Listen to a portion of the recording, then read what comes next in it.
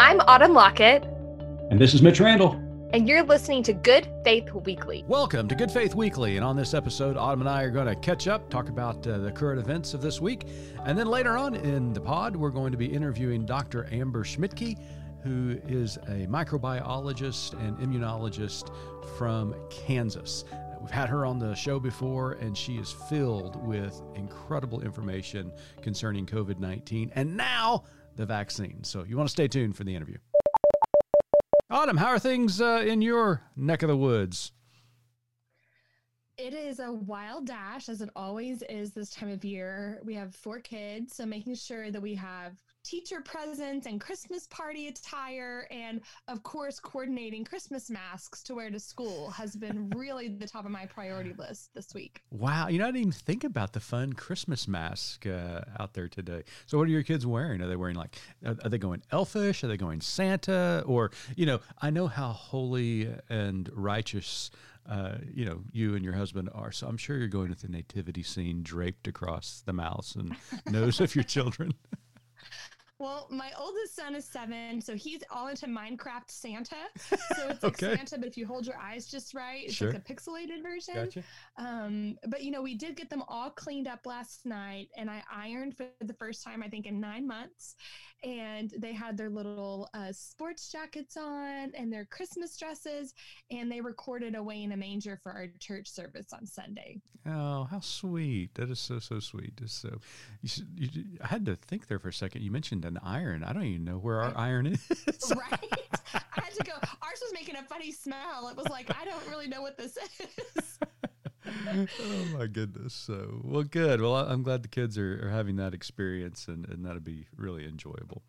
Well, in the news this week, some interesting stories. First, what is going on at the Wall Street Journal?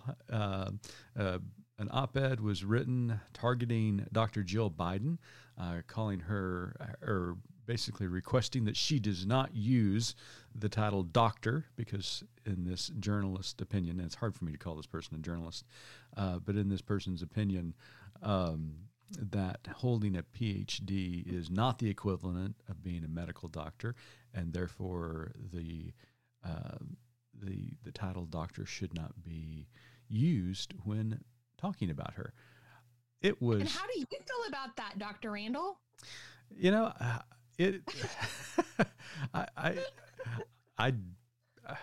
I love the fact that I have my doctorate. It's nice when people call me Dr. Randall, but when people ask me, I tell them to call me Mitch. It is something that I Sure. worked hard for. It's something that I put a lot of time and energy in. I'm proud of that achievement. And, you know, it is also a sign of respect. And to me, that is at the heart of this article that the Wall Street Journal published, is that if Dr. Biden were a man, I don't think that article would have gotten published by the Wall Street Journal. I think simply No, of course for the not. fact that Dr. Jill Biden is a female, that it was even allowed to see the light of day in their publication. And so, you know, I was really blown away by it. I thought it was nonsensical and rude and just shouldn't have been printed in the first place. Yeah, and to like what end? Like, I don't understand what the purpose of it was. Like, it's so ugly. And, you know, as a woman, I can speak that I do not have a doctorate. So you can just call me Queen, really, if you want. Okay. That'd be Yeah, well, we can do that. Yeah. You and Beyonce, we'll lump you in there. right. But, you know, we deal with a lot of imposter syndrome anyway, Mhm. when we find ourselves in places with even, you know, other women and men who we are just as qualified, you know, to be in the room with. It's hard to, you know, speak up, to sit up at the table, and then to have someone really put words on what we think is going on underneath the surface of every room that we're in. It's just harmful. Yeah, absolutely. And speaking of harmful, protests broke out over the weekend in Washington, D.C., our nation's capital. Those groups that are supporting President Trump's attempt to thwart our democratic system by overthrowing the election gathered in our nation's capital to protest. And for the most part, they were peaceful. But then it got ugly, and part of the most I guess egregious part of their protest is them ripping off Black Lives Matter signs from doors of churches, in particular Asbury United Methodist Church, who has a long history of civil rights advocacy and work within our nation's capital, ripping those signs off and burning them in effigy. And it was a horrible sight to look at. It just reinstates that whether you think President Trump is a racist or not, the very fact that racists think he's a racist should say all there is to that conversation. But it was just despicable. I mean, just for them to do that shows exactly who they are. I will say this: I haven't lost 1 ounce of respect for them. You'd have to have some to begin with, huh? Exactly. Yeah. Well, So I'm hopeful that we can get some leadership that will call a spade and will not just tell these folks to stand down, but will actually reprimand and speak truth to this just injustice that's continued to rear its head and has been emboldened over the past 4 years. yeah, and just the rhetoric that was coming out of that. Those rallies at the nation capital over the weekend, and I don't even want to mention their names because I just want to give them that kind of credence. But one of the speakers, who is notorious online presence, talked about that somehow, some way, Joe Biden's going to answer for his actions. And it was just it wasn't even a veiled threat of violence. And it's like, if they're really going to say that, it's time for the Secret Service to start doing what the Secret Service does and start investigating people when they make these kind of statements. So, and I'm hopeful that they are. Yeah, I'm hopeful too, and I'm right. I agree with you. I'm ready for some sense of normalcy because the last 4 years have been abnormal, and I had to continue to keep reminding myself this is not normal. And hopefully, with a Biden presidency, that they'll go back to their old ways of just arguing. Go back under the rocks where they usually hide right, out. exactly. So, but there's good news in the headlines this week that the vaccine is being rolled out all across the globe. Britain was the first to approve a new vaccine, and citizens in the UK started receiving it last week. American citizens started receiving the Pfizer vaccine this week. And so it's just been really, really nice to see people on television and photos of them and reading about it in the newspaper. People starting to get the vaccine. It's really wonderful to see. Yeah, it is. I have several friends who work in healthcare and have watched their selfies with their Band-Aids rolling out. And so far, they've been really good about sharing how it's, what their response to the vaccine has been. And you and I both have a coworker who was in a trial a few months ago. And, it was interesting to read his account. But so far, people are just saying a sore arm and, a bright smile that maybe this is sort of a bright spot and we can start moving back toward normalcy. Yeah. There was just this morning in the Thursday headlines, there were 2 healthcare workers in Alaska that had reactions to the vaccine. They were serious, but nothing life-threatening. They were watched and observed after receiving the vaccine. One of the individuals said that they just felt flushed about 10 seconds after receiving the vaccine, but they're doing well and full recovery. But I think this is going to be great, and so we're looking forward to it. As soon as here's what we should do: is when we get the vaccine, we need to bring a microphone along and we can record it and do that for the pod. I love that. Yeah, that'd be great. I'm happy to do it. Listen, if Al Roker can film his colonoscopy, why shouldn't we film our vaccine? Another vaccine's rolling out. I heard on NPR this morning, the Moderna one is getting really close. They expect the FDA to approve it for emergency use. And it, according to all the reports, has even less side effects than the Pfizer vaccine. And it's not quite as fussy about storage and all that business. So just exciting. And our conversation that's going to follow this conversation with Dr. Schmidtke is just enlightening. it's always great when a microbiologist is giddy, and she's giddy. She is giddy about this vaccine, and not to oversell it, but you and I were just in awe of our conversation with her. Here in a second, when we go into the interview, you're going to learn things, listeners, that are going to blow your mind. Over the last 9 months, science has been doing some incredible things. Not only is this vaccine going to battle COVID-19, but so many other things have come out of the research that are down the road. No spoilers. I'm not going to say anything about it, but it's just really, really remarkable. And so, yay, science. Good job, guys. You're doing good work. Thanks. Appreciate it. I know after our interview with Amber, I went to where my husband is working from home, and I sat down in the chair and was like, listen to all these things that are happening. Exactly. Exactly. I felt a little bit like John the Baptist. Yeah. Right? Make way. I had a phone call conversation last night with my dad, and I was just telling him everything that Dr. Schmidtke was telling us. I said, it's just unbelievable. You're not going to believe what everything's happening. So at any rate, you're going to want to stay tuned for our interview with Dr. Amber Schmidtke. It is absolutely enlightening. So stay tuned. Welcome back to Good Faith Weekly, and on this episode, we have our very first return guest. We're so excited about this. Encore. That's right. Dr. Amber Schmidtke is tuning in all the way from Kansas City, Kansas, just outside of Kansas City, I should say.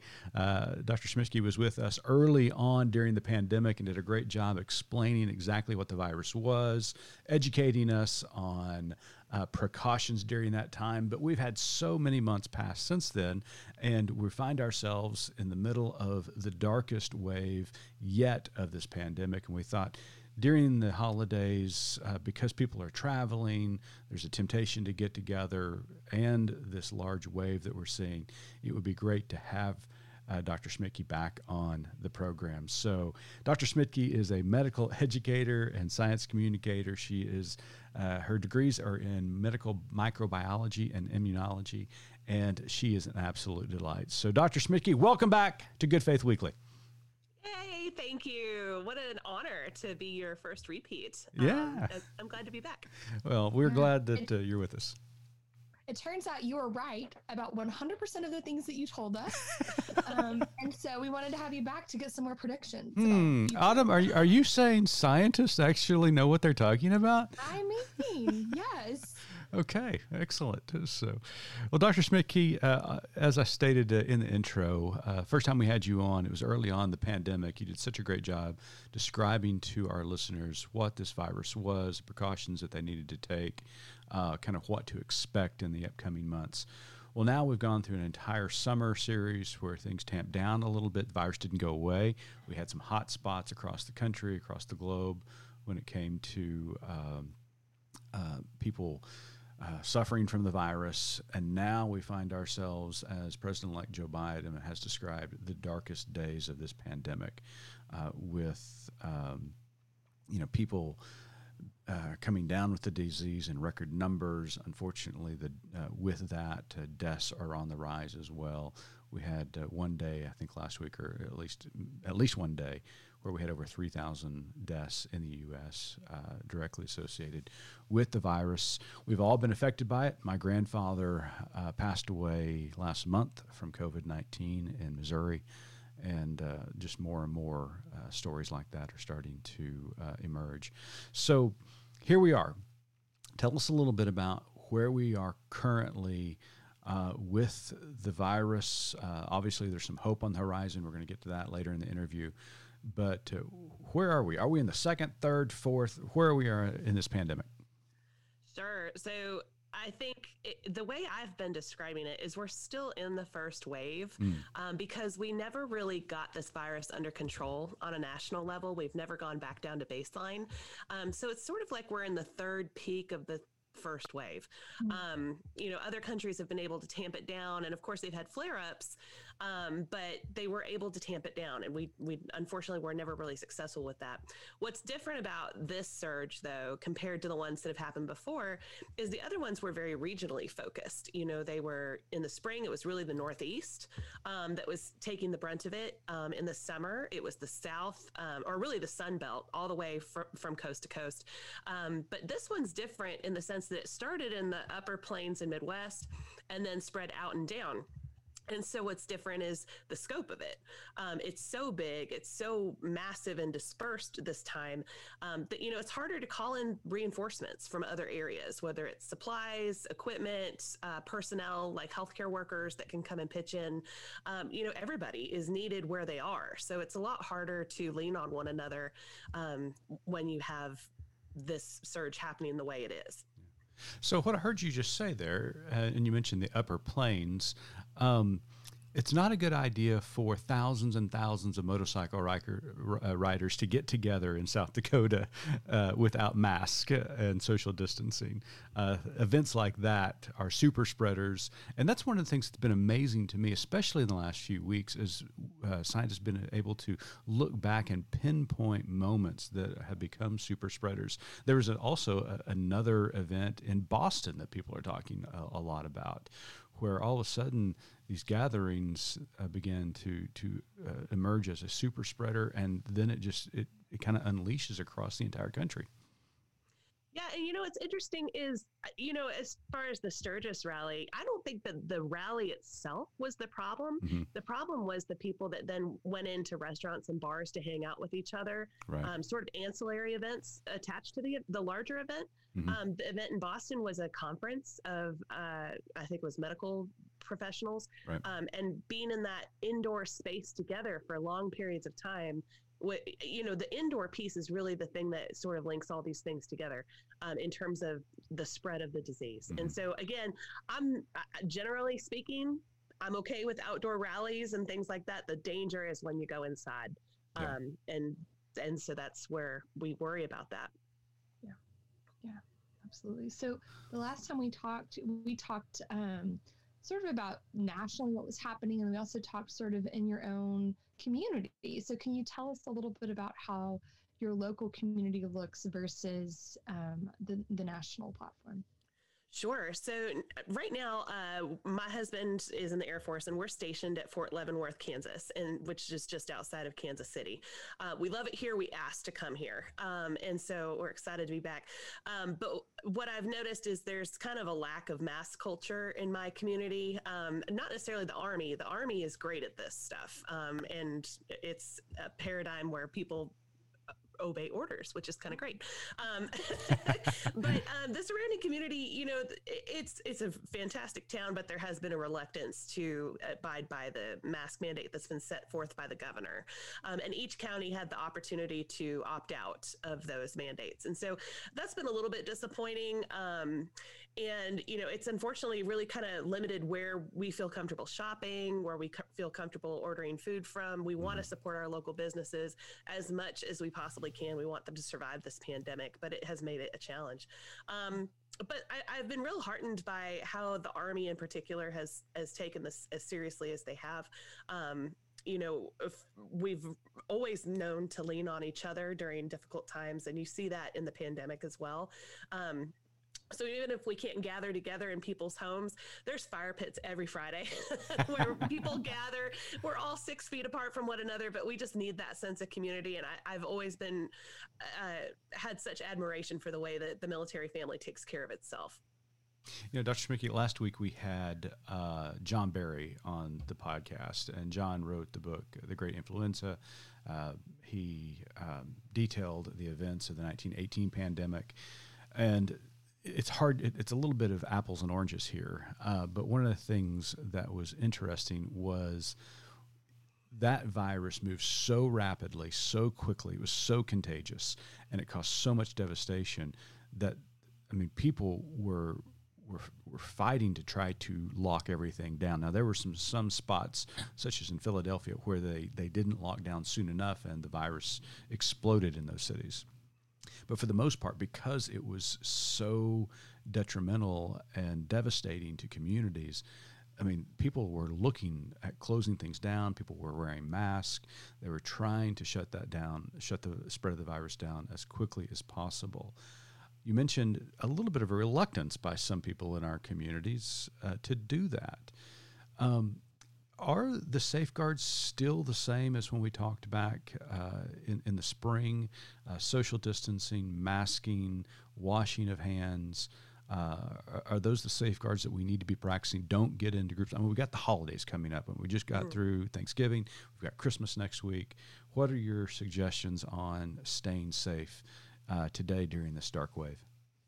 Sure. So a lot of the same public health precautions that were put forth back then are still in place and recommended. As we've learned more about the virus, it doesn't seem that fomite transmission or contaminated surfaces are the main driver of infection. It is more of the respiratory droplets and airborne sort of transmission routes. That's not to say that we don't need to continue to clean surfaces, but I don't know that that's the best place to invest your money if you're thinking about how your business is going to survive. For example, I'd really rather you get a great ventilation system for your building.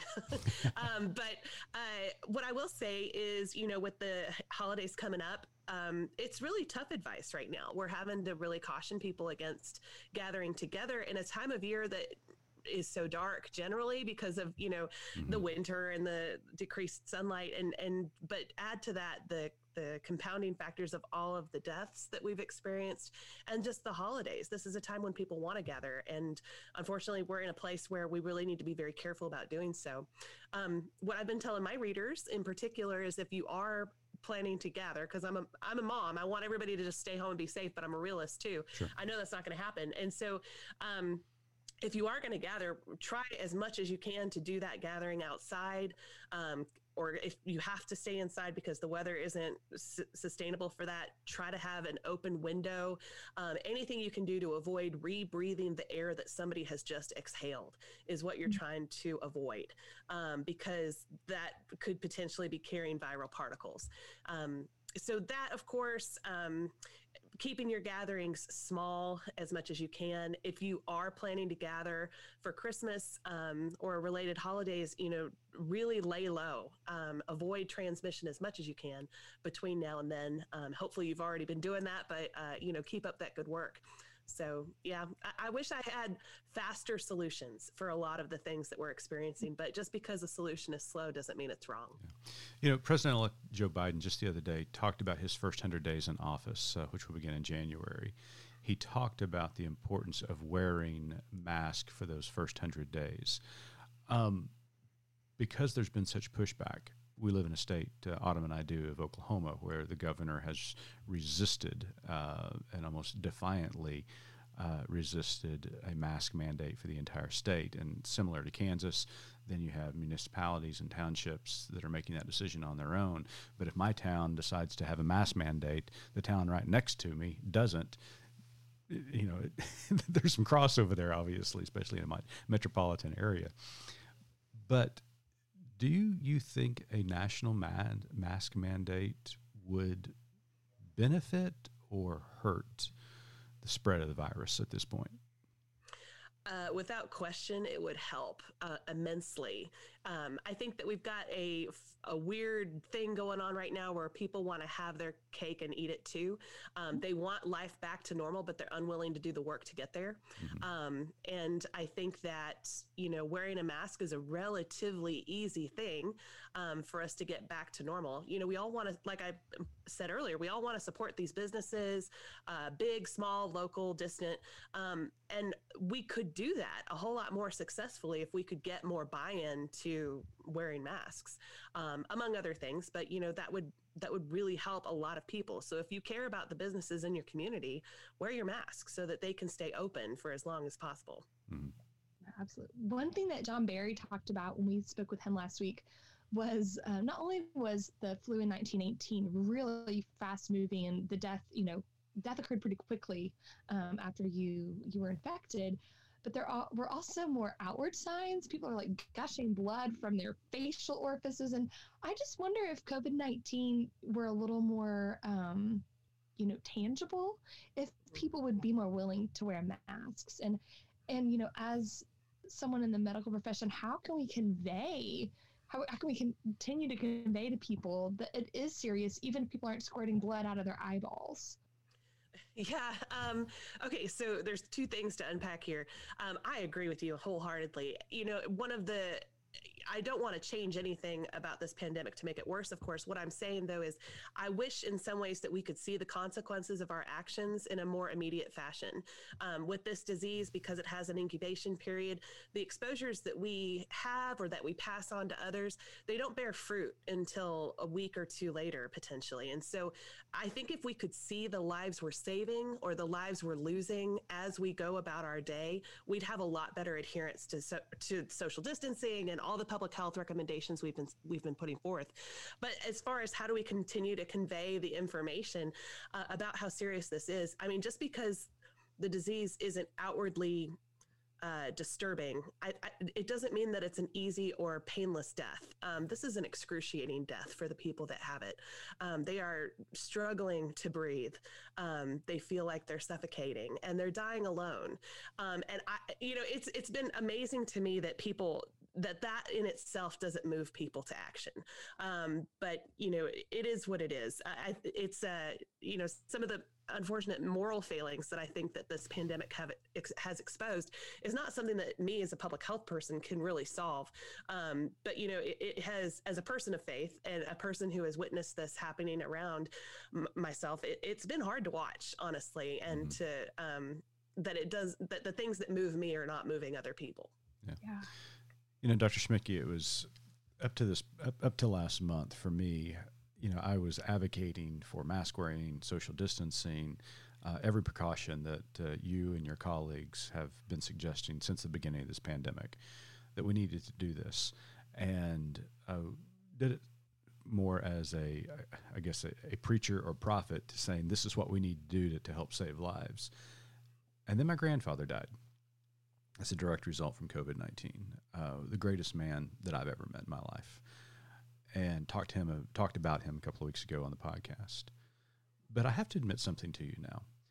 Now, when I see people not wearing a mask, whether I have to go to the grocery store or the post office, and I'm masked up, I keep my distance. But when I see people overtly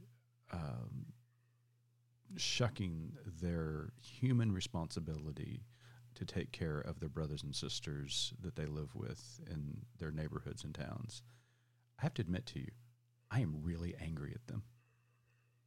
And it's something I got to confess and I got to work on it, but I'm really ticked at them. It's just like, you don't understand. Maybe it hasn't become personal for them yet. But it has for me. Both my mom and dad have contracted COVID-19. They recovered, thank God. My grandfather died. If somehow, some way, people could hear these stories and understand this is deeply personal because we're losing lives. And I'm just a microcosm of that. Right. And first of all, I'm so very sorry for your loss, and for the difficulty that this pandemic presents in our ability to grieve. Because we're supposed to be socially distant, it's so much harder to gather with the people that would provide us comfort during this time. So my heart goes out to you and to your family. I'm so glad to know that your parents are okay. And hopefully everybody else in your family can remain safe. You're right. I mean, I get angry too, and the thing is, we just surpassed the 300,000 number for our total fatalities. And those are, of course, incredibly sad on their own, but that's also 300,000 families that are going through such a dark time right now, who have had to go through the mental anguish of loss and grief. And I hate so much that we have to have this personal experience with the disease before people kind of wake up to the reality of it. And I wish so much that we could learn from the loss of others. And really what I've been imploring my readers and followers to do is honor the lives of those we've lost by making the decisions that they no longer can, in terms of the safety precautions and the care for your community, like you're talking about, having love for your neighbors and our brothers and sisters that are out there fighting this infection on the front lines, or checking out our groceries for us, or doing all the things that it takes to keep this country and this community going at great personal risk. So yeah, I agree. And I'm sorry again for your loss. I'm sorry for your anger. But I think it's a justified anger. We just have to figure out ways to channel it into something that's productive. And I'm seeing more and more stories coming out comparing this figure of 300,000 deaths in the United States. More than the Korean War, which was 36,000, more than Vietnam, which was 58,000, more than World War I, which was 116. By the time it's over, we're going to surpass World War II, which was a little over 400,000. Thank God we're not going to get anywhere close to the 1918 pandemic or the Civil War, which was at 750,000. But this is a major, significant moment, and I just want people to come together to battle this thing. This thing has been politicized. I'm going to lay blame where I think it's deserved, and that's at President Trump's feet. He politicized this early and often, and this should never have been politicized. This is something that should have brought us together, and that we could combat this thing and prevent it. And it never developed. And I'm hopeful in the future that we can come together. But I'm afraid the cat's already out of the bag on it, and we're going to have to deal with it. But the numbers themselves are just astronomical at 300,000. So, but there's hope, Dr. Schmidtke. Just yesterday, there was the vaccine. People walked around actually with Band-Aids on their arms after receiving the first dose of the vaccine. So tell us a little bit about the vaccine and what you know about it. Sure. So, my goodness, usually Halloween is my favorite day on social media. I love seeing all those kids in their costumes.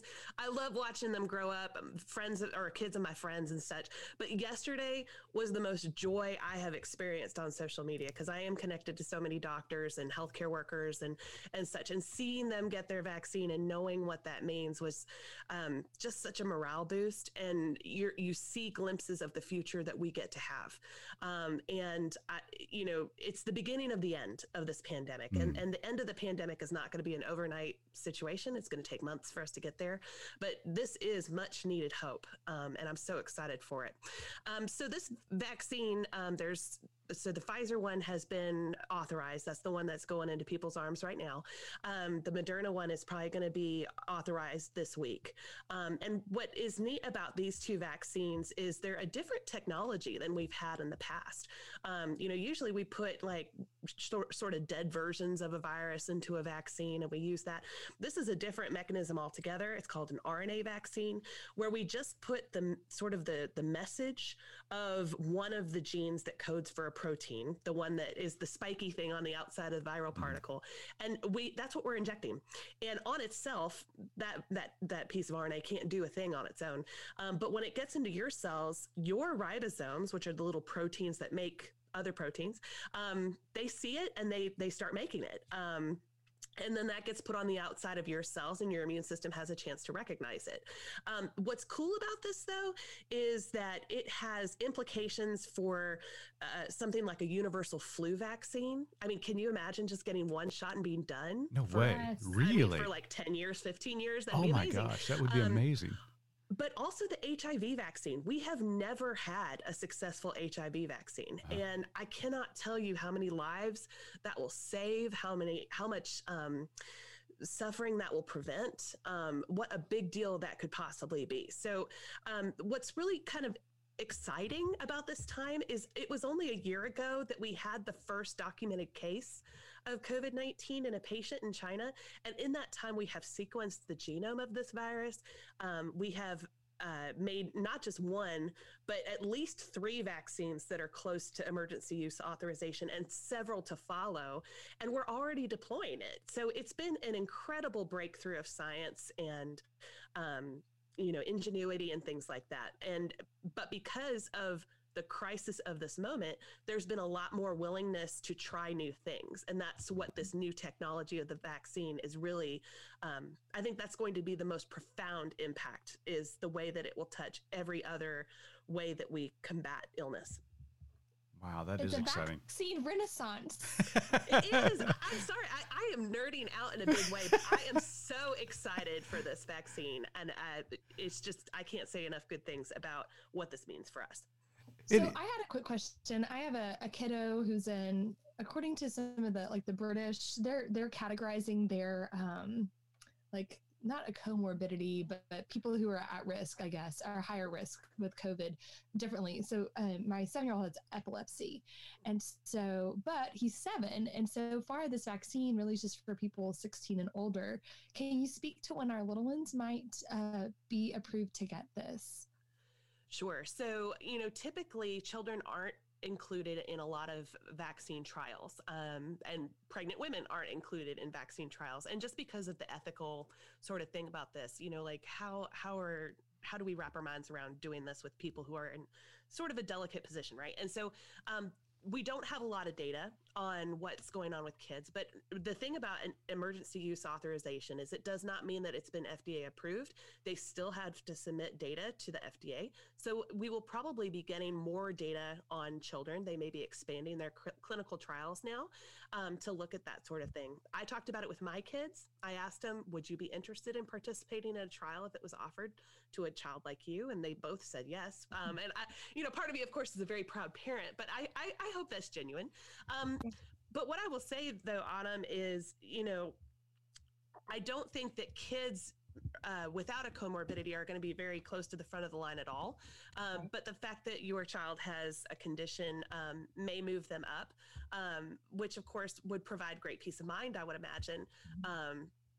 I think that so far, thankfully, the more severe cases of COVID-19 have not manifested in children. We have seen, more rare instances where, of course, they do require hospitalization or something like that, but not nearly to the same extent as older populations. So I think that that's really where the priority is right now. They're also a lot better at wearing their masks. Yes, they are. Just not blown away by this. I really thought this was going to be a struggle for kids, but they are all about it. I mean, my goodness, there's so much hope for our future when you see how well the kids have done with this. Come on. If I was a kid and, you told me to wear a Zorro mask, I would have done that, 24/7. I would have been fine with that. Yeah, we do have baby Yoda masks and all kinds of stuff. My kids, we don't take them to the store very often, but we popped in for something and someone had their mask under their nose. And my 3-year-old goes, on your nose. Like, on the shopping cart. Mitch knows Ingrid, so he knows she's a sass, and the person moved it up. That's right. That is amazing. I love it. It was great. Well, Dr. Schmidtke, there is hope, and thank you so much for being with us today. It's been a long year. 2020 is winding down. This virus, this pandemic has taken its toll on everybody. But as you said, even in the midst of this deep darkness that we have been encountering over 2020, there may be some really amazing things evolve from it. And that is something to put our hope in and to get excited about as a new year begins here in the next few weeks. If you want to know more about Dr. Schmidtke's work, you can go to amberschmidtkephd.substack.com. She is monitoring what's going on in Georgia. She is formerly from Georgia, used to work for the CDC, and there is great information there at her website. She's a great educator and communicator, so make certain you log on to her site. Dr. Schmidtke, there's always this final question that we ask our guests, and I know you've been looking forward to it since we began this conversation. So, Autumn, take it away. Are you going to get the vaccine? No, I'm just kidding. That's not the question. Of course you are. Our motto at Good Faith Media is there's more to tell. So what is your more to tell? What I will say, so first of all, yes, I am getting the vaccine as soon as it is made available to me. But okay, but before you get to that, I got one question about that. Okay. Because especially the Pfizer vaccine, they have to keep it at like Arctic temperatures. Mm-hmm. Is that thing that cold when it goes in my arm? Because I'm totally going to get it, but that seems really cold. That's just how they store it, right? Right. Okay. Right. And so, when they take it out of the deep cold storage, they have to administer whatever they've pulled within the next few days. And it can be stored at refrigerator temperature at that time. But for transport and for long-term storage, it has to be kept at that ultra cold temperature. Right. That'll have important implications for reaching some of our more far-flung communities, like our rural communities, where those refrigerators, or not refrigerators, but those ultra freezers may not be available. But the Moderna vaccine that's coming up right behind it doesn't require that ultra cold storage. So that's why it's so important that we approve not just one vaccine, but several vaccines to meet all of those needs.